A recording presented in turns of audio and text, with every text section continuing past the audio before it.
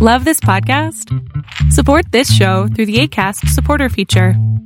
It's up to you how much you give, and there's no regular commitment. Just click the link in the show description to support now.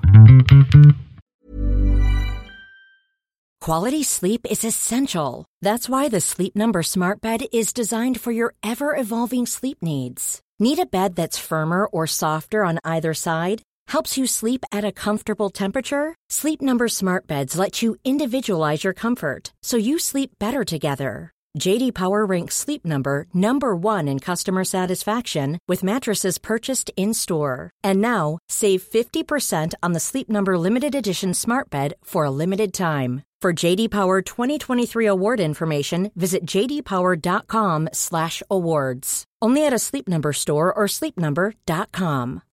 Life is full of what-ifs. Some awesome, like what if AI could fold your laundry? And some, well, less awesome, like what if you have unexpected medical costs? United Healthcare can help get you covered with Health Protector Guard fixed indemnity insurance plans. They supplement your primary plan to help you manage out-of-pocket costs. No deductibles, no enrollment periods, and especially no more what-ifs. Visit uh1.com to find the Health Protector Guard plan for you.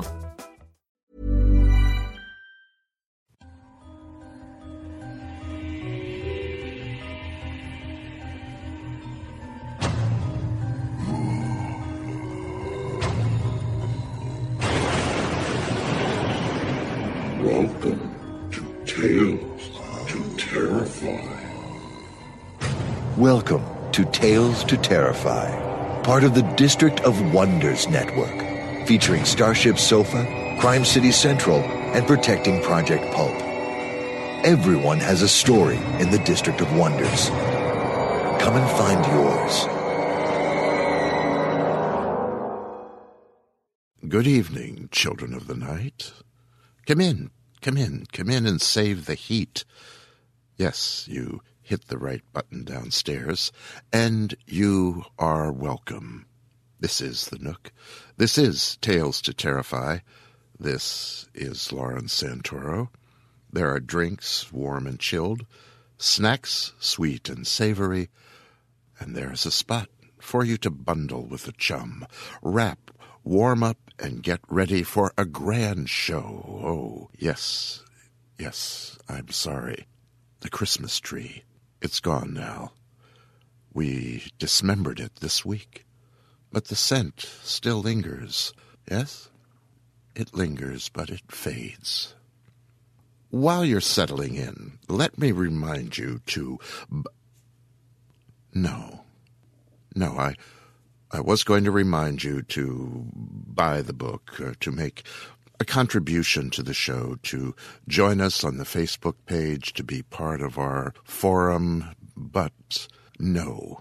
Now, while you're settling in, let me tip my imaginary hat to a departing friend and colleague here in the District of Wonders. Dave Robison is a frequent narrator here at Tales to Terrify and elsewhere in the district. He always brings a richness and a resonance to the stories he reads to us here. When Dave tells a story, you can almost hear the wind shriek across the ice floes. You hear boards creak. You smell the sweat and blood. You feel the tingle in your spine as whatever creature he's conjuring with his voice and imagination stalks you in the night. Dave is not dead. No. Dave is only moving on, but since it opened, Dave has hosted the Protecting Project Pulp portion of the district. It's the iron-thewed, steely-eyed, villain-infested neighborhood that stands between the starry sweep of the Starship Sofa and the creepy wonder and desperate thrills that we try to provide here in the Nook at Tales to Terrify. The District of Wonders was enriched by Dave's presence, his talent at presenting just enough information to salt your taste for a tale that was upcoming. I was always a little cowed by his hard work at preparing each episode in that singular way of his. I was always awed by how much Dave brought to Protecting Project Pulp, and know that he leaves an astounding legacy behind. and very big shoes to fill. That said, I also know that Fred, Tom, and Simon, that's Fred Heimbaugh, Tom O'Dwyer, and Simon Hildebrand, that they will pick up, well, the shoes and run with them. So, all the best, Dave. And I hope you'll come back now and then to read a tale or two for us here in the Nook. Now, by the book, Tales to Terrify, Volume 1, by the book.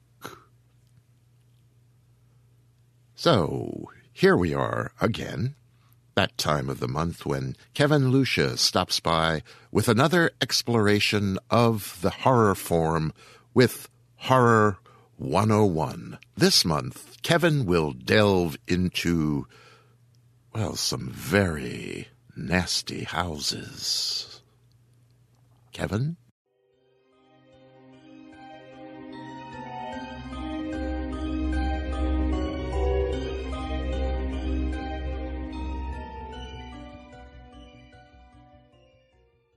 There now lay revealed such a horror as would have overwhelmed us had we not been prepared.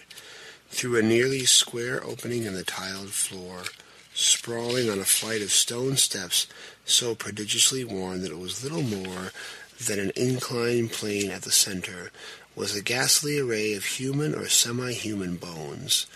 Those which retained their collocation as skeletons skewed attitudes of panic fear, and over all were the marks of a rodent gnawing. The skulls denoted nothing short of utter idiocy, cretinism, or primitive semi-apedom. Above the hellishly littered steps arched a descending passage, seemingly chiseled from the solid rock, and conducting a current of air. This current was not a sudden and noxious rush as from a closed vault, but a cool breeze with something of freshness in it.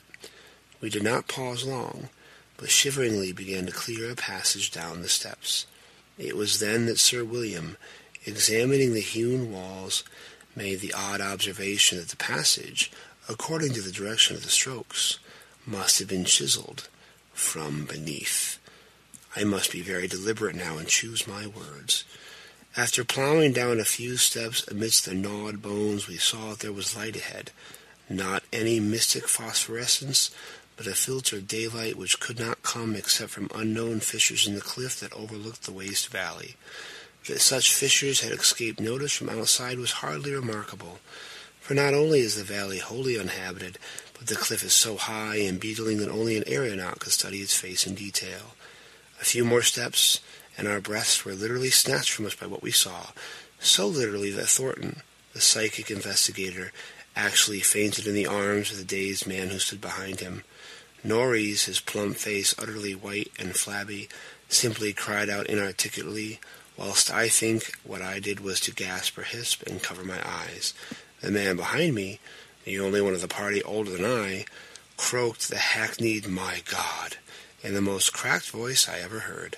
Of 7 cultivated men, only Sir William Brinton retained his composure, a thing more to his credit, because he led the party and must have seen the sight first. It was a twilit grotto of enormous height, stretching away farther than any eye could see, a subterraneous world of limitless mystery and horrible suggestion. There were buildings and other architectural remains. In one terrified glance I saw a weird pattern of tumuli, a savage circle of monoliths, a low-domed Roman ruin, a sprawling Saxon pile, and an early English edifice of wood. But all these were dwarfed by the ghoulish spectacle presented by the general surface of the yard. For yards around the steps extended an insane tangle of human bones, or bones at least as human as those on the steps. Like a foamy sea they stretched, some fallen apart, but others wholly or partly articulated as skeletons, these latter invariably in postures of demonic frenzy, either fighting off some menace or clutching other forms with cannibal intent. Welcome to another edition of Horror 101 here at Tales to Terrify. I, once again, am your host, Kevin Lucia, and that was an excerpt from The Rats on the Walls by H.P. Lovecraft, one of tonight's selections. We're rapidly drawing to a close here in our survey of the house motif and the development of the horror genre.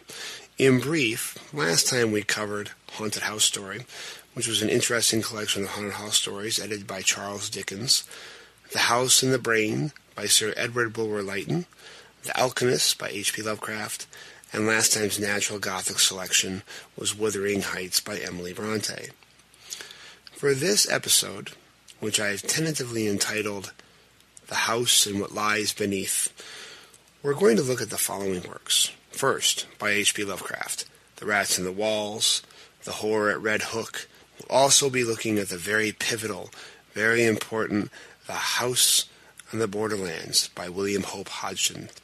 To begin with, I'd like to note that the title for this installment, The House and What Lies Beneath, kind of developed because as I was noticing with this month's selections, many of the stories featured houses that were situated over these things that hid underground. And it prompted me to think about how many stories we've seen, and of course how many horror movies deal with this lurking horror or alien thing that's underground, that's hidden underground that we end up encountering.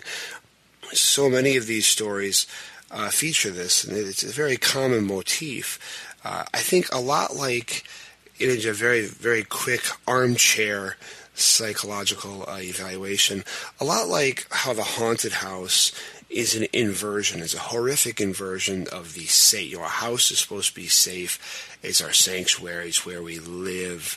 And to then create a house that is horrific or haunted or cursed or possessed is very much a horrific inversion of that desire for sanctuary. I feel like that having horror underground, under the very ground that we walk on, is a similar inversion. You know, the ground is supposed to be stable. It's what we walk on. It's what we build on. It's what we live on, every single day. And it's supposed to be trustworthy, stable, and dependable. And that's why, earthquakes can be one of the greatest natural disasters, because the very foundations of what we walk and live on every single day has now suddenly become untrustworthy. And I feel like that motif evokes a similar horrific aversion that the haunted house does, in that the ground that we walk on is supposed to be safe. It's supposed to be dependable. And for something to be lurking underneath the ground, waiting to consume us or waiting to menace us, works along these same lines of horrific inversion. So there's great power in the fear that the very ground we walk on cannot be trusted. And the relationship, I think it's a very efficient tool in all kinds of fiction, but especially in horror fiction, this opposing nature of above ground, light, good, and below ground, dark, primordial, evil, alien, very useful, very efficient device that I think that we all react to on a very basic, instinctual level. One of the best examples that I always keep coming back to, even though we target it as science fiction, is the Morlock and the Eloi in H.G. Wells' Time Machine, because things that live in the dark, underground, that hide from the sun are pale, hairy, subhuman, disgusting and menacing. They're predatory and they're carnivorous. And even Jules Verne's Journey to the Center of the Earth, there's that idea that what's down here is lost, forgotten, maybe amazing and wondrous, but also a little bit terrifying, simply because it's so disconnected with our modern world. And one of the reasons that I think horror fiction involving this underground factor is so, our reaction to that is so visceral, because something that's common in all horror fiction, there's a transgression of boundaries that occurs here. Both Noel Carroll, author of, again, The Philosophy of Horror, which I can't recommend enough for horror fans of horror fiction and film alike, and Manuel Aguirre, the author of the article Geometries of Terror, cites this as a central theme in many Gothic and horror stories, that horror is produced when there's either a literal or a figurative transgression of a boundary between two worlds. Especially Aguirre, in his article, Geometrics of Terror, he cites that in Gothic fiction, and by extension we can assume horror fiction, is often a fiction of spaces and doors opening to those spaces, often in spite of its occupants' wishes and their efforts.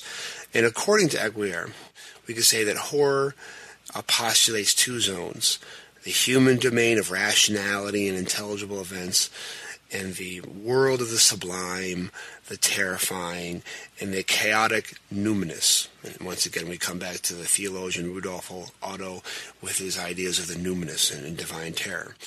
But this area transcends human reason and is completely alien to us.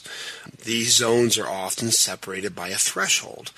And again, this could be literal or figurative. We've seen these kinds of things played out in numerous different types of horror stories.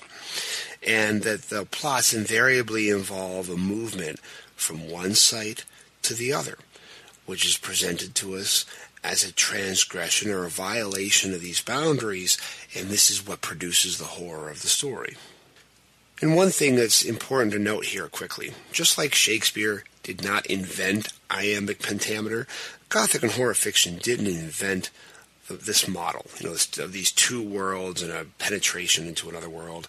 I'm sure anyone who's familiar with myth and folklore will see shades of this. Also, you can even see shades of the monomyth and the journey of the hero, Joseph Campbell, in this. Gothic horror has just used this very, very well over the years. That this transgression is something that produces the horror of the story. And coming back to our main topic today with houses with things that lie beneath them, this transgression into this subterranean world where humans do not belong, or into this world that is menacing to us, creates this feeling of horror, this sensation of horror in the story. So because the thresholds to these worlds lead to these worlds, according to Aguirre, they become liminal spaces. They're an area of transition from the human world of rationality to the world of numinous irrationality, sublime terror, alienness. So these spaces, these boundaries that are transgressed themselves become objects of horror. So it's not just the cavern or the basement beneath. It's the door leading to the basement beneath. It is the opening. It is the cave entrance. So these areas of transgression, this transitional space, becomes just as much a source of terror as where we're going to, because there's a sense of ambiguity there, a sense of dislocation as we're moving from one world to the other. And Aguirre notes that in his analyzation of this motif, that this is used very often in the labyrinth motif, which of course brings us back to the stories we're presenting tonight, this idea of houses with these cavernous things beneath them, whether they be entire cities or grottos or places where unholy ancient rites have been conducted, once again subverting the idea of the house is supposed to be safe, supposed to be sanctuary, but really no, it's sitting on the portal to this other hellish world. One thing Aguirre notes that very often in these stories, space is very fluid. It's very deceptive. It's very untrustworthy. These liminal spaces, these other worlds. Castles are really easy to enter, but hard to exit. And that's why he calls these numinous spaces. He also notes that very often these spaces are larger on the inside than they appear on the outside, lending again to that subverting of reality. Here's the human world where everything makes sense, and we penetrate into this little cave beneath the house, and suddenly there's this whole other world. This brings us very nicely to two of our stories tonight, The Rats in the Walls by H.P. Lovecraft, and also The Horror at Red Hook, also by H.P. Lovecraft.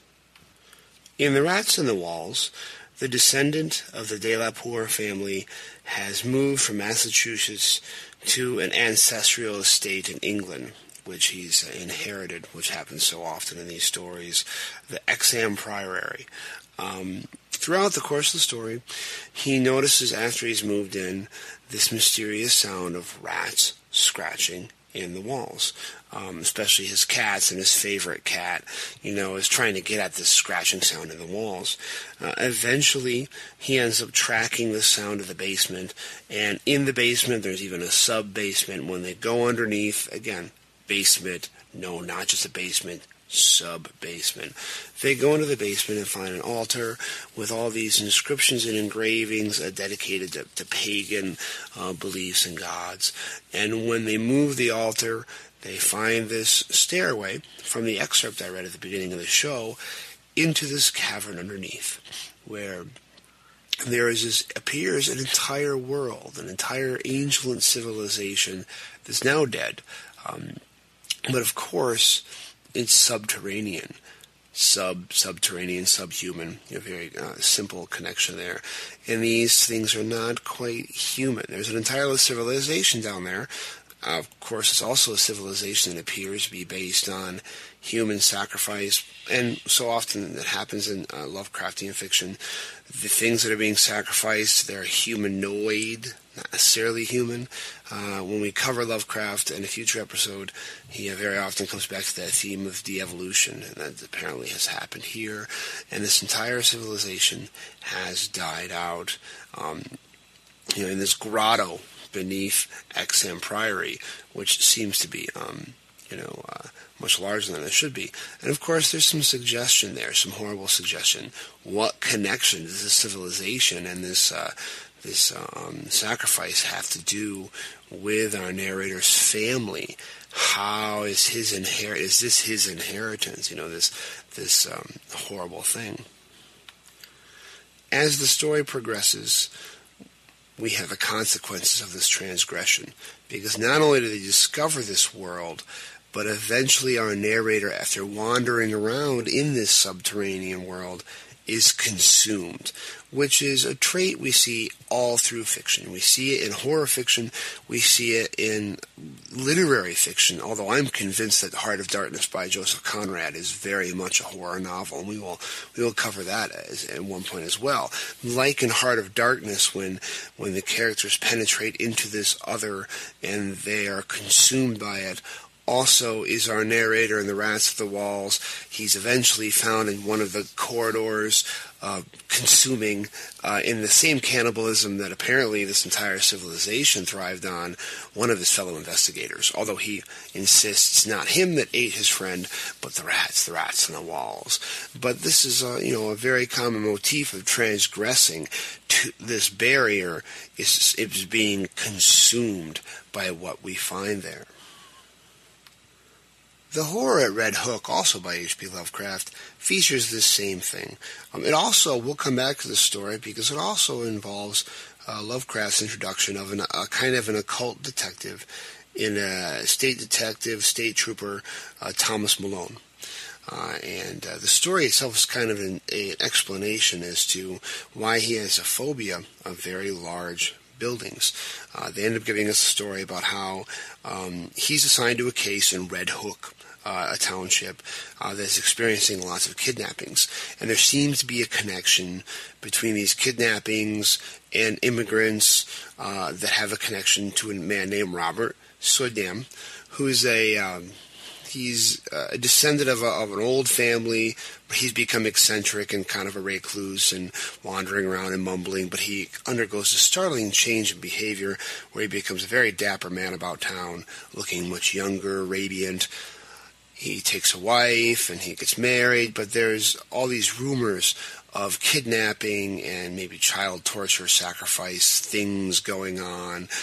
They investigate his flat, can't find anything, nothing ever sticks. But then one night, on his bridal boat, I guess you could say, he's murdered, his wife is murdered, and then when Malone finally enters once again into Sodem's house, and he goes into the basement, he comes across a door, And this door doesn't just open, this door sucks Malone in, and he encounters this hellish landscape that is full of alien beings and sights, and this big lake that just couldn't possibly fit under this house, and an altar to, these ancient pagan gods, and he blacks out, of course, because once again, the other is overwhelming. We can't stand it.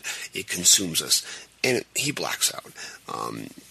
And when he's eventually discovered there's a cave-in that killed everyone else in the investigating party except for Malone. And, of course, doctors say, oh, well, you imagine everything that happened down there. But this is, again, it's another good example of how we have a house, but there's something larger beneath it, something larger and ancient, overwhelming, that in the end is menacing to us. One thing that does need to be brought up, something that we're not going to be able to deal with right now, that we'll have to deal with at a later date, is the inherent racism that could be said exists in some of Lovecraft's stories. And whenever you start talking about an other and an alien, you start attributing them to humans as well, you're going to run that boundary, you run that risk. I unfortunately don't have the time to deal with that in Lovecraft's fiction in today's broadcast, but we will be focusing one or two of several broadcasts on Lovecraft, his life, and his fiction, so that's something that we're going to address fully at a later date. I just didn't want anyone to think that I'm panning by that or skipping over that. It's something we just don't have time really to cover in this broadcast.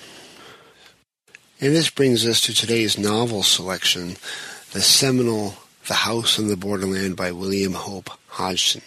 And it's only right that we feature this novel looking at the Lovecraft stories that we have tonight, because I've read in so many places and heard from so many people that Lovecraft paid Hodgson very high accord, very respect, considered him one of his favorite authors and a big influence, which we can definitely see that. In The House of the Borderland, we have this motif of something beneath the house and even more. The story itself marks a turning point in the development of the Gothic novel and the haunted house novel, in that we finally have a departure from these well-worn, used motifs of an ancient manorial house, it's been in the family, and we have the female protagonist who's menaced by supernatural terrors that may or may not actually have human origin. We have a very first introduction of a sense of cosmic terror and cosmic horror in The House in the Borderland, and it marks definitely a dramatic turn in the tale of the haunted house or cursed house. Also, The House in the Borderland features a really common classic motif of the discovery of a lost manuscript, because that is, of course, how we receive the story. Our two main protagonists in our framing device, a Tonneson and a Bergenog, are two British gentlemen who have gone to Ireland for a week of fishing and backpacking across the country, and they come across the ruins of the House of the Borderland. And they also come across, which, of course, the ruins are viewed with suspicion and superstition and fear by the local natives. They are warned, don't go there, don't go near the house. So they've got all these terrible stories about it. Of course they do go near the house. And they discover a manuscript. And our two English gentlemen characters end up reading the manuscript, and that's how we get the story of The House in the Borderland. In short, The House of the Borderland is the story of the recluse. That's all we ever know him as. He's our unnamed narrator. He lives there with his sister Mary and his dog Pepper. And he chronicles the strange sights and occurrences that he experiences at the house. Now, The House in the Borderland fits into this podcast beautifully because it works on so many levels. Talking about Aguirre and the labyrinth, and the thing we've talked about with our story so far is that is a major element of the story, is that behind the house is this great chasm, which from out of the chasm comes these swine-like beings, which again, the house in the borderland, it really departs from the Gothic tradition at this point, because we don't have ghosts and warnings from God and vague supernatural omens. What we have is the introduction of these white, humanoid, swine-like beings that are bipedal. They're certainly human-like, but they have these facial features. It's very piggish and very swinish. And they, for a portion of the novel, attack the house in the borderland from the rear out of this great chasm, which our narrator eventually learns he could reach access to this chasm through the basement of the house. At one point, these swine things try to penetrate the house from beneath, through this chasm. And he also ends up trying to investigate, and all he ends up discovering, once again, is this great bottomless pit that doesn't seem to have any end, So it definitely works on this whole labyrinth motif. But it also works in what Aguirre was talking about, liminal spaces and a threshold, because the house on the borderland is exactly that. It itself becomes a liminal space, and it itself becomes a threshold, because a large portion of the story also deals with the fact that our narrator, the recluse, has these visions, hallucinations, visions, whatever you want to call them, where the house itself transports the recluse to some far-off cosmic plane, where in one instance it takes him to this almost like distant cosmic planetary plane where he sees an exact replica, only in like gleaming jade, of the house he's living in,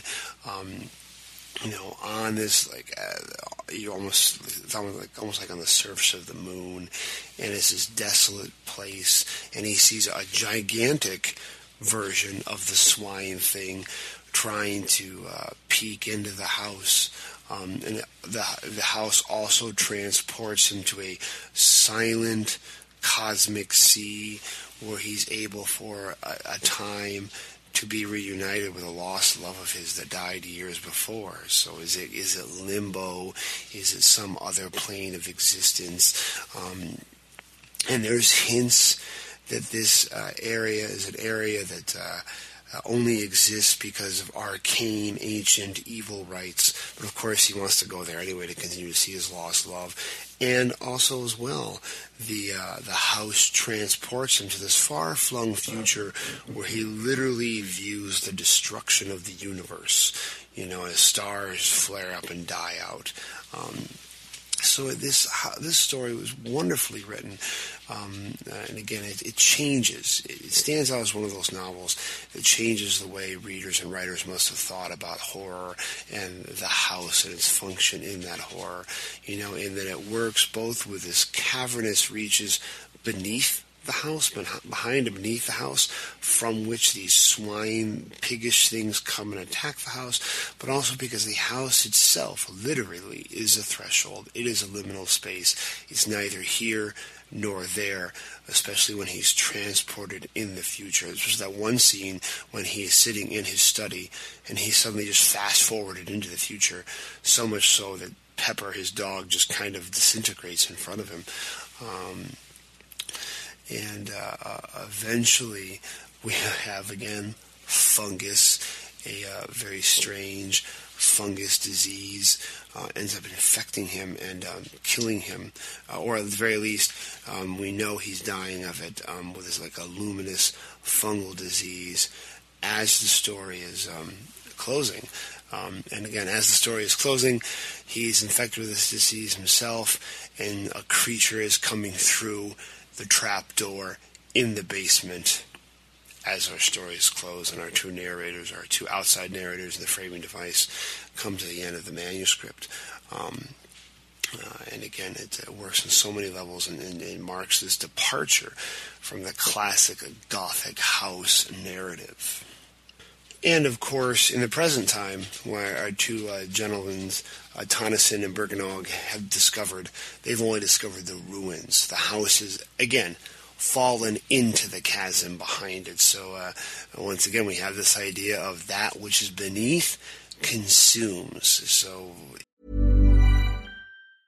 Mom deserves the best, and there's no better place to shop for Mother's Day than Whole Foods Market. They're your destination for unbeatable savings, from premium gifts to show-stopping flowers and irresistible desserts. Start by saving 33% with Prime on all body care and candles. Then get a 15-stem bunch of tulips for just $9.99 each with Prime. Round out Mom's menu with festive rosé, irresistible berry chantilly cake, and more special treats. Come celebrate Mother's Day at Whole Foods Market. Life is full of what-ifs. Some awesome, like what if AI could fold your laundry? And some, well, less awesome, like what if you have unexpected medical costs?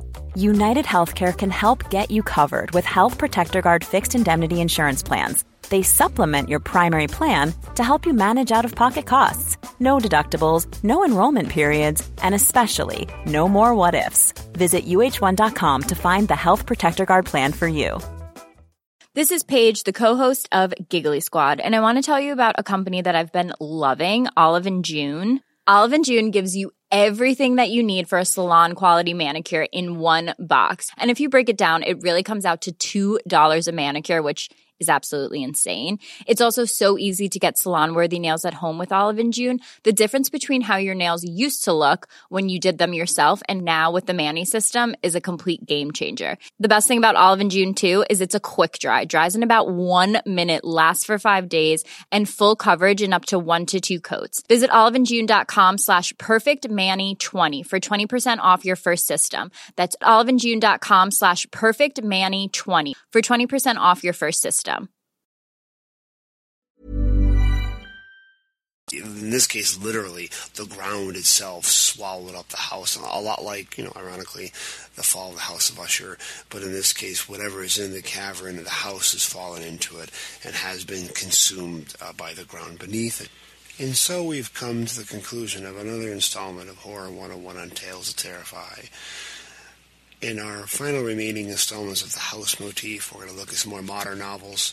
I've got on my radar The Lurker, The Threshold by H.P. Lovecraft and August Derleth, The Haunting of Hill House by Shirley Jackson, Hell House by Richard Matheson, and quite a few other modern novels, so we can see how this motif has played out as we draw closer to the present.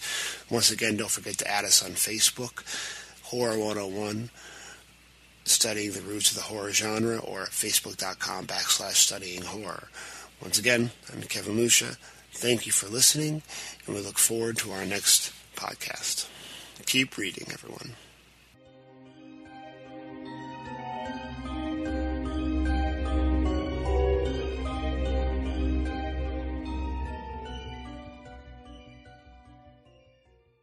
Thank you for that, Kevin, and I look forward.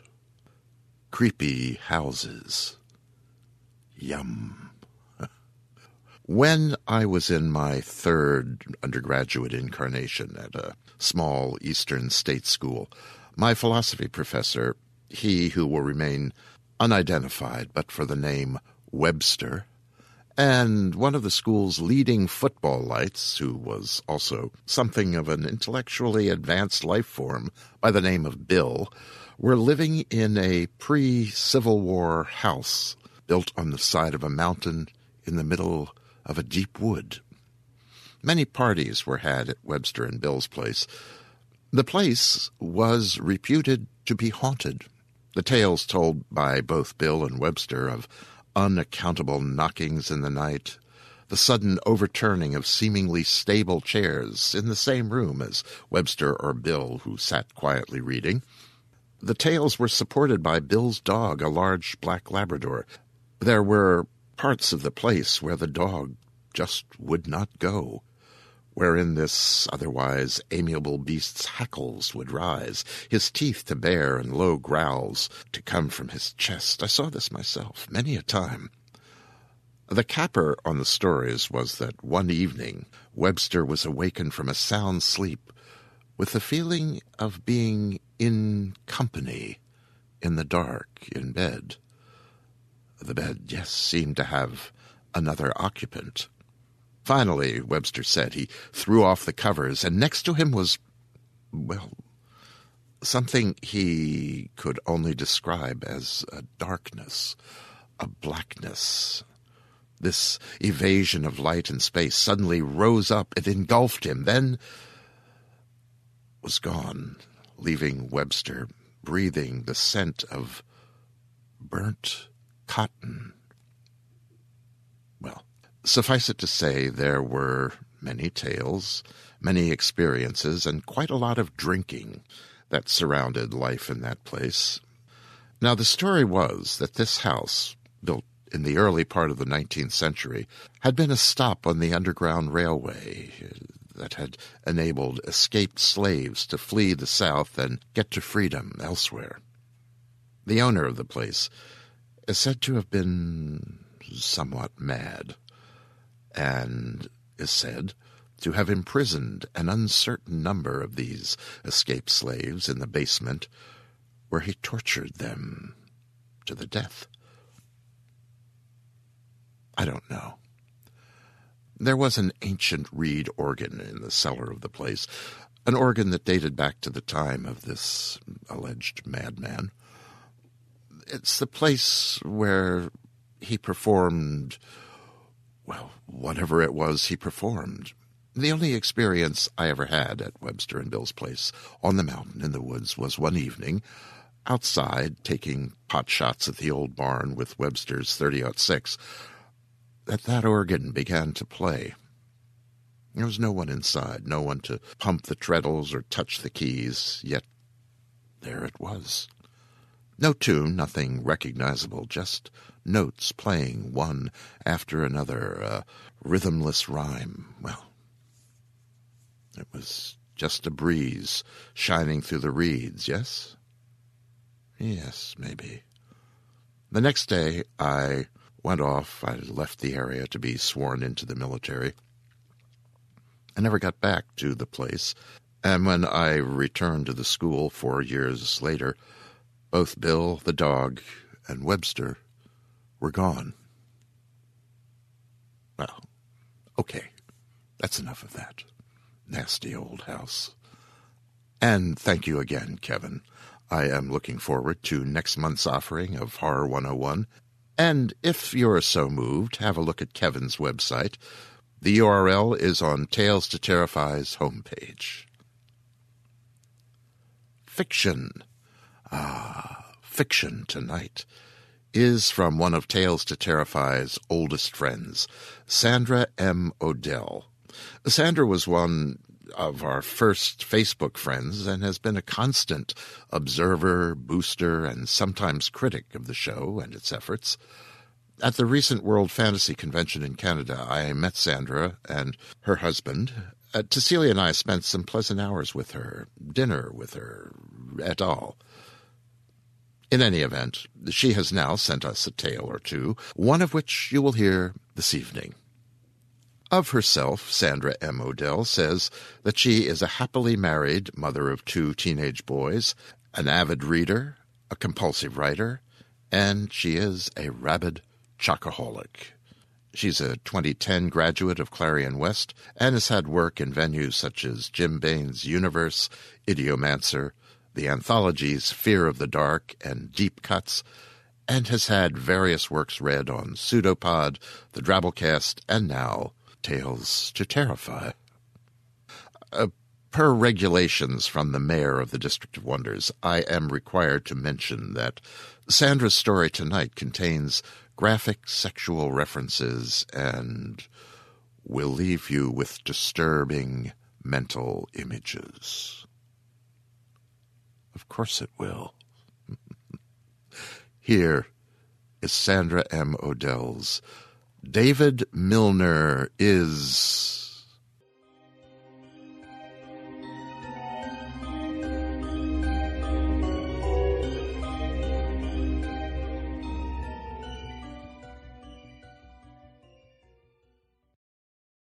David faced down the reflection of the stranger with yellow eyes. "My name is David Milner," he said, gripping the edges of the sink.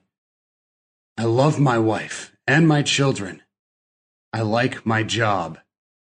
I am a good man."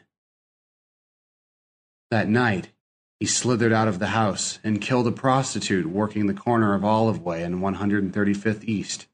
The prostitute's marrow was savory with a lingering bite of wormwood. He danced in her skin under the streetlight, hoping for a bit of attention, but no late-night Casanovas pulled to the curb. "You're late," Larry said. The first-shift supervisor was a big man with thick-fingered hands and arms knotted with years of blue-collar labor. David zipped up his white coveralls and reached for a pair of insulated gloves. "Sorry about that. Traffic was hell." The cold sucked the life out of the words, leaving wisps of white. He discreetly checked his reflection in the frosted chrome of the storage locker. His eyes were brown again. "That makes the third time this week, man. You gotta find another way in, or get up early or something, or Lander's gonna say something and make me write you up." Larry slapped him on the shoulder. "Let's get it on."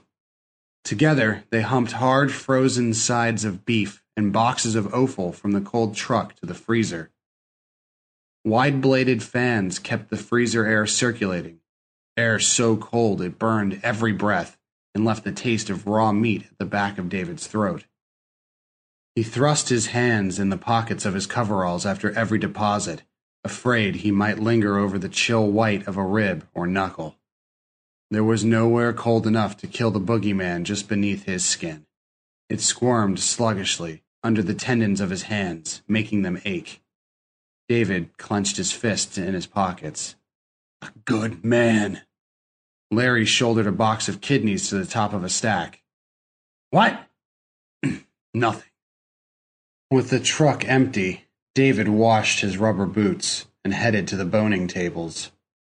The packing room floor was slick with a butcher's brew of water, blood, and fat that pooled in the holes of the rubber mats flanking long steel tables with hard plastic tops.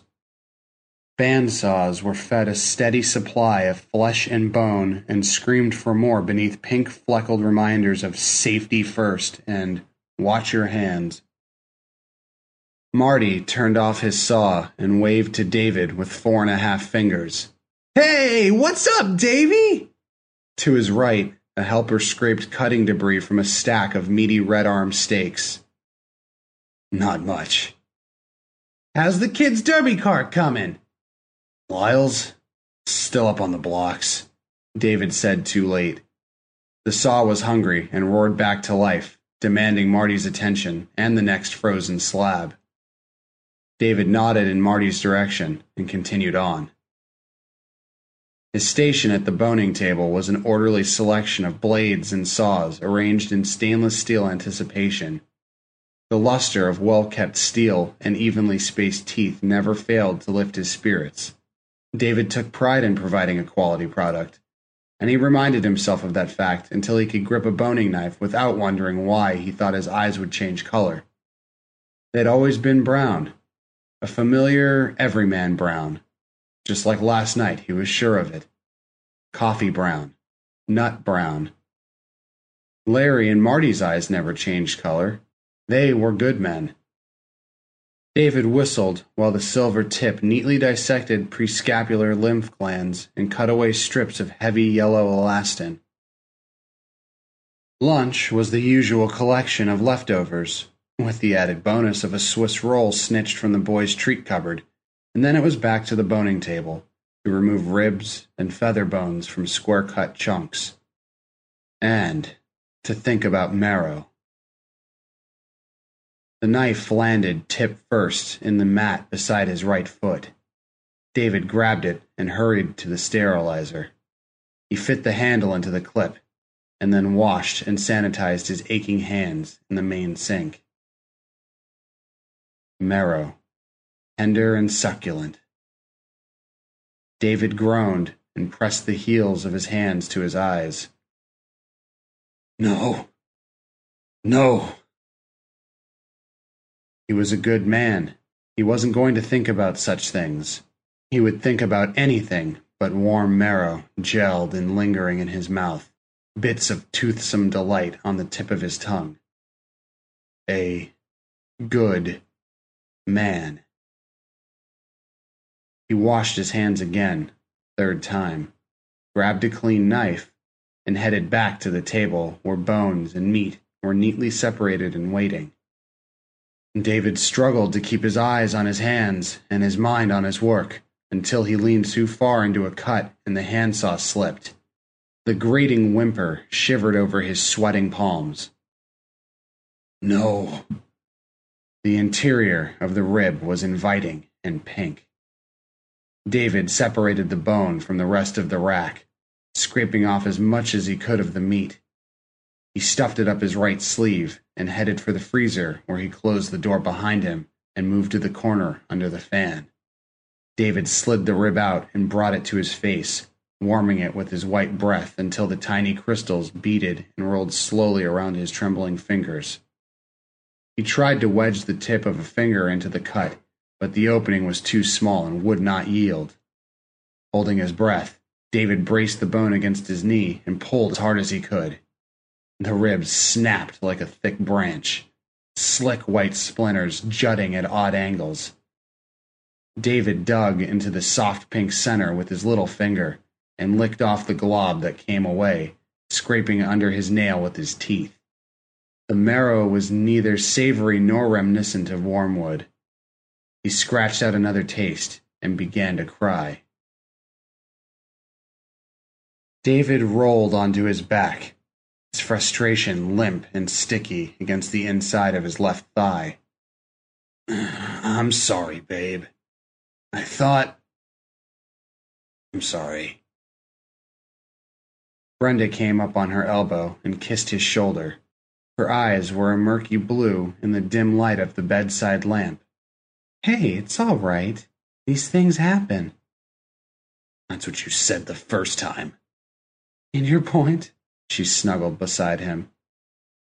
We'll get through it. I know. David brought his arm around his wife's shoulders as he searched for answers in the dappled shadows of the ceiling. It's frustrating is all. His gut rumbled and lurched. Brenda giggled and rested a hand between his legs. Well, if you're that hungry, you could always eat me. David swallowed something vile and rolled away from her. Don't say that. Hey, I was only joking. Whatever. He swung his legs over the side of the bed and slipped on his pajama bottoms. He tightened the waist tie until it cut painfully into the skin above his navel. I'm going to get a beer. You want something? Brenda lay back, putting her hands behind her head. Whatever. His footsteps and the hum of the refrigerator were lonely, accusing sounds as he wandered into the kitchen. David pulled 2 beers from the refrigerator and stepped onto the deck, closing the sliding glass door behind him. The night was cool and smelled of moldering leaves and the promise of rain sometime tomorrow. The backyard neighbor's house was dark, save for the spastic flash of the motion-sensitive light any time Ollie wandered to the end of his chain. More often than not, the light of the Great Dane's wanderings kept David awake when he longed to sleep. The first beer went down much too quickly, but the discomfort was enough to take his mind off his continuing failure as a husband. I love my wife. I do. He opened the second beer and sipped slowly, thinking of Brenda and the boys, of how they deserved better, and his hopes to make it big someday. He would pay off the mortgage, buy a boat, maybe sail around the world with his family. There would be time to teach Kenny how to fish and help Lyle with his scouting projects, maybe even volunteer to be an assistant scoutmaster. That's what he wanted most out of life, to be a good man, the kind of success others could look up to and wish for in their own families. He knew he could do it. All it took was out-stubborning the doubts and staying focused. The Great Dane snuffled through the bushes. The deck light flashed. David squinted and looked away. He made it back to bed after the 4th beer and a pit stop. Brenda lay on her side, curled around his pillow. David lay down behind her. You're a twit, she said softly, snuggling against him. Yeah, but I'm your twit. Yup. They drowsed together in the shadows, and when Brenda brought his hand around to cup her breast, David didn't discourage her. She sighed and relaxed against him, turning her head as an offering to his questing lips. Where were we? She said into his mouth. Encouraged by the beers, David rolled her onto her back with his pillow supporting her tender tailbone. Right about here.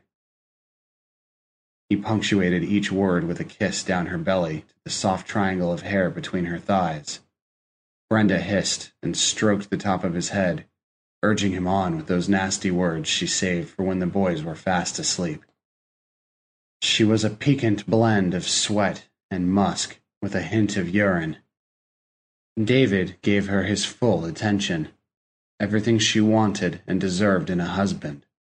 He gripped her buttocks in his hands as she pushed against his face with greater insistence. He opened his mouth wide, licking hard and fast the way she liked, needing her to understand how much he wanted to please her. The sound of her voice drove him deeper into her body and his own excitement, until he gagged, retched inside out, and thrust a tentacle into her vagina, pressing against her pubic bone appetizer. Brenda gripped the back of his head and keened high and wild as she spasmed around the fleshy intrusion. David threw himself back from the bed, fighting the thing in his mouth for space to scream. It pulsed in his throat and pulled his head towards the bed. David crawled desperately around the foot of the bed to the bathroom, cramming as much of the writhing mass back into his mouth as he could swallow. He lurched to the toilet and shoved his face in the bowl. Oh, God! Dave? Honey? Whoa, you okay? Brenda's voice came to him through the porcelain. Fine. David thrust the tip past his teeth and swallowed the thickest part, but not the fear. I'm fine. The beers. His voice sounded hoarse and improbable to his own ears. He flushed the toilet, spitting blood into the whirlpool.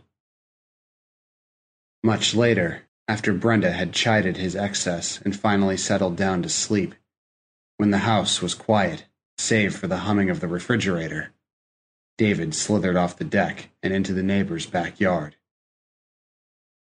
Ollie's marrow was gamey and not very satisfying. David buried the remains under his neighbor's deck. The light didn't flash for the rest of the night. The good man, who was David Milner, sat curled up and shaking inside his skin, the hands in his lap tacky with blood. Flies explored the small fingers and the moist underside of flesh where the skin had been peeled back. David straightened his legs, and the hands fell off his lap to the floor. The flies took to the air in black protest before settling once more to the feast. The garage floor was poured cement, sealed to protect it from the stains and wear of 4 years and countless projects. David remembered applying the seal with the boys, how he directed them to use long strokes and spread out the puddles. Anything worth doing is worth doing well, he'd said, double-checking their work with his own long-handled paint roller. At the end of the day, he'd taken them out for Dairy Queen and told them how proud he was of them. Yet, after all that care, the blood had found its way into minuscule imperfections, creating a network of discolored veins that looked nothing at all like either boy. How could he have not noticed until now? An accusation of footsteps came from inside. The door leading to the house opened outward, and Brenda stepped over the threshold. Dinner time, guys! David turned to her, his wife. I'm sorry, babe. I tried. He choked on the truth, the words and the flesh. Brenda covered her mouth with both hands. Rivulets of her scream leaked through. He caught his hand with the sander and it started to bleed. David looked at the torn clothing and pieces of meat and cracked bone that littered the floor, and then back to her with tears in his eyes. God help me, Brenda. I tried not to. She turned and bolted, her panic razor sharp as she raced up the stairs. Kenny! Kenny, where are you? David ran for the front door, the corner, the freeway. He hoped she found Kenny. He couldn't recall the last time he'd seen his youngest son. People on the street avoided him as if he was crazed. Maybe they avoided him because he was crazy. David was past caring about anything but the blood drying on his clothes and the taste. Oh God, the taste! Sweet and nutty with hints of apples and cherries that lingered still. Lyle's screams followed him. And Ollie's. And the prostitutes. And others. David screamed back and kept running. He tried to wash the blood away at a service station restroom, but the water ran rusty before and red after. So much blood seeping out of his cuffs and sleeves, shards of bone falling between trembling fingers and into the drain before he could see if there was even a possibility of taste left. The boogeyman stared back at him with pus-yellow eyes from the polished stainless steel mirror above the sink. Don't you listen? I'm David Milner now. He gripped the metal by the edge and tore it off the wall. Leave me alone! David knocked over an elderly man waiting outside the door. He didn't let himself look back as he heard a bone snap.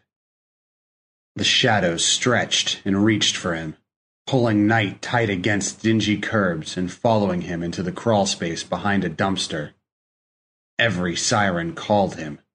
Why? Daddy! Daddy!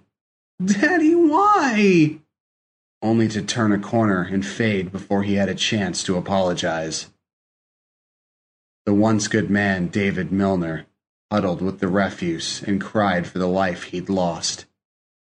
David cried until the only tears left were of pity and not remorse. The supermarket parking lot was almost empty by the time he worked up the courage to come out of hiding. It was hard, so hard, when what he wanted to do was remain hidden and burrow into the memories of when he could pretend he was truly a good man, but there was no sense looking back. Lyle sirened in the distance, a frightened cry for his father. David squeezed his eyes shut until the sound faded, and with it an upwelling of flavors. A handful of cars were scattered about islands of chill fluorescence in the dark. David wiped his hands on his shirt and smoothed back his hair, avoiding areas where he supposed cameras might watch as he cautiously moved around. It wasn't long before a lone woman burdened with pregnancy, groceries, and a cell phone wedged between her shoulder and ear hurried out of the store to a pale blue hatchback parked at the shore of one such island. David waited until she set down 2 of her bags and took the phone from her ear before coming around the back of her car. "Excuse me, miss. I think you dropped this." She whirled around, a woman alone after dark and ready to scream because she was certain of what he wanted. David grabbed her face with both hands and jumped out of his skin.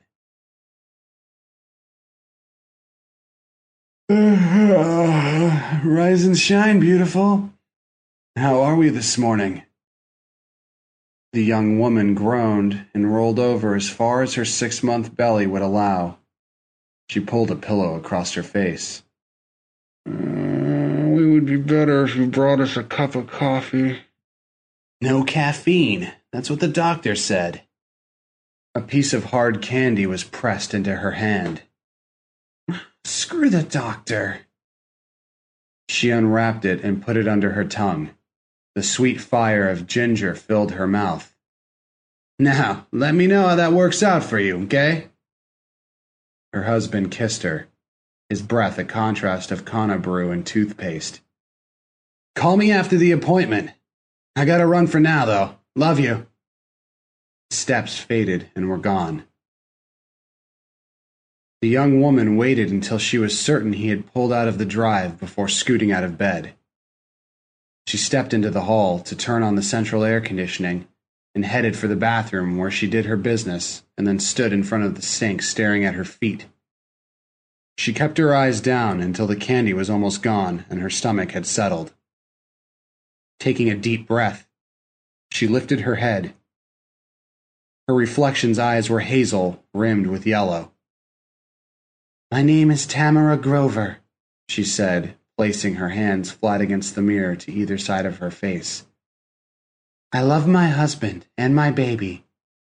I will make an excellent mother. I am a good woman."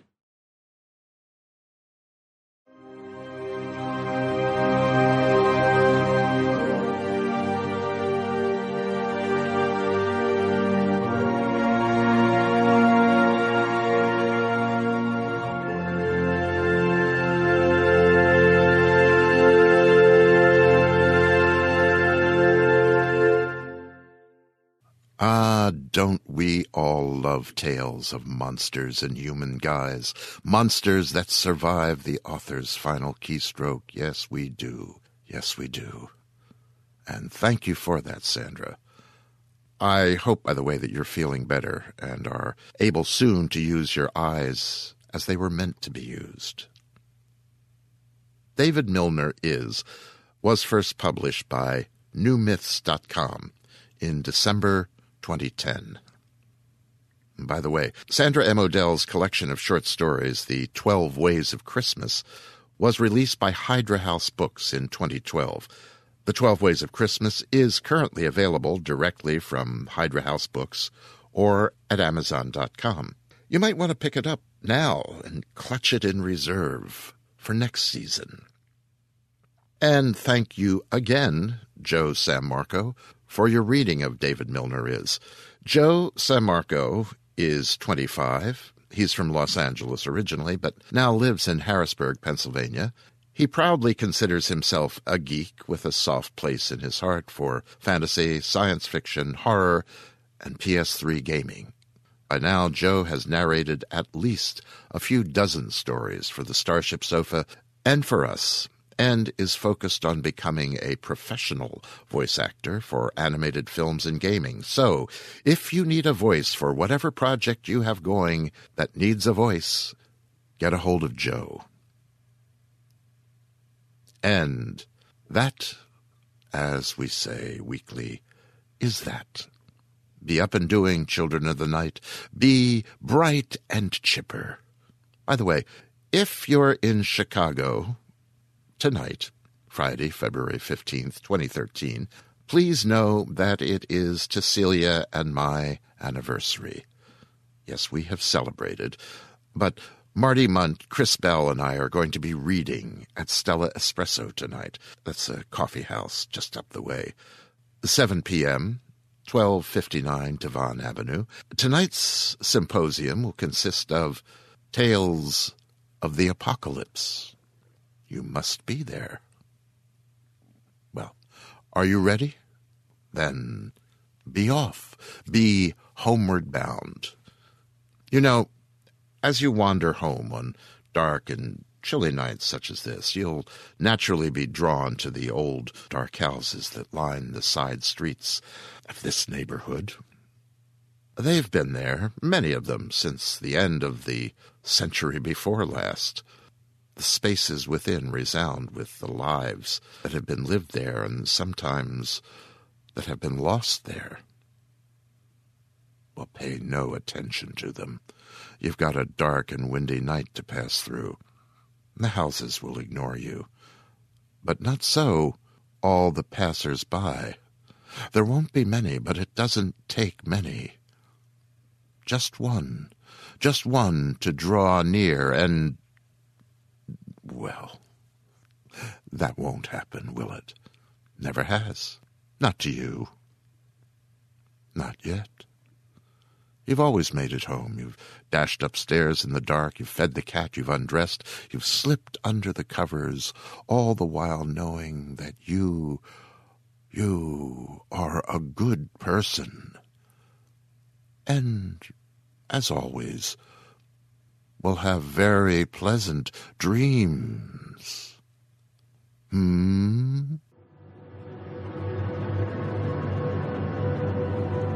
This presentation has been brought to you by the District of Wonders Network, dedicated to podcasting the finest genre fiction. You can learn more about the District of Wonders. Mom deserves the best, and there's no better place to shop for Mother's Day than Whole Foods Market. They're your destination for unbeatable savings, from premium gifts to show-stopping flowers and irresistible desserts. Start by saving 33% with Prime on all body care and candles. Then get a 15-stem bunch of tulips for just $9.99 each with Prime. Round out Mom's menu with festive rosé, irresistible berry chantilly cake, and more special treats. Come celebrate Mother's Day at Whole Foods Market. If you're looking for plump lips that last, you need to know about Juvederm lip fillers. With Juvederm Volbella XC and Juvederm Ultra XC, your lip look, whether it's subtle or bold, can last up to 1 full year with optimal treatment and no additional maintenance. Find a licensed specialist and see if it's right for you at Juvederm.com today. That's JUVEDERM.com. Add fullness to lips in adults over 21 with Juvederm Volbella XC or Juvederm Ultra XC. Do not use if you have severe allergies or a history of severe allergic reactions, or if you're allergic to lidocaine or the proteins used in Juvederm. Tell your doctor if you have a history of scarring or taking medicines that decrease the body's immune response or that can prolong bleeding. Common side effects include injection site redness, swelling, pain, tenderness, firmness, lumps, bumps, bruising, discoloration, or itching. As with all fillers, there's a rare risk of unintentional injection into a blood vessel, which can cause vision abnormalities, blindness, stroke, temporary scabs, or scarring. For full, important safety information, visit Juvederm.com. And their many literary productions at their website, www.districtofwonders.com. Thank you for listening.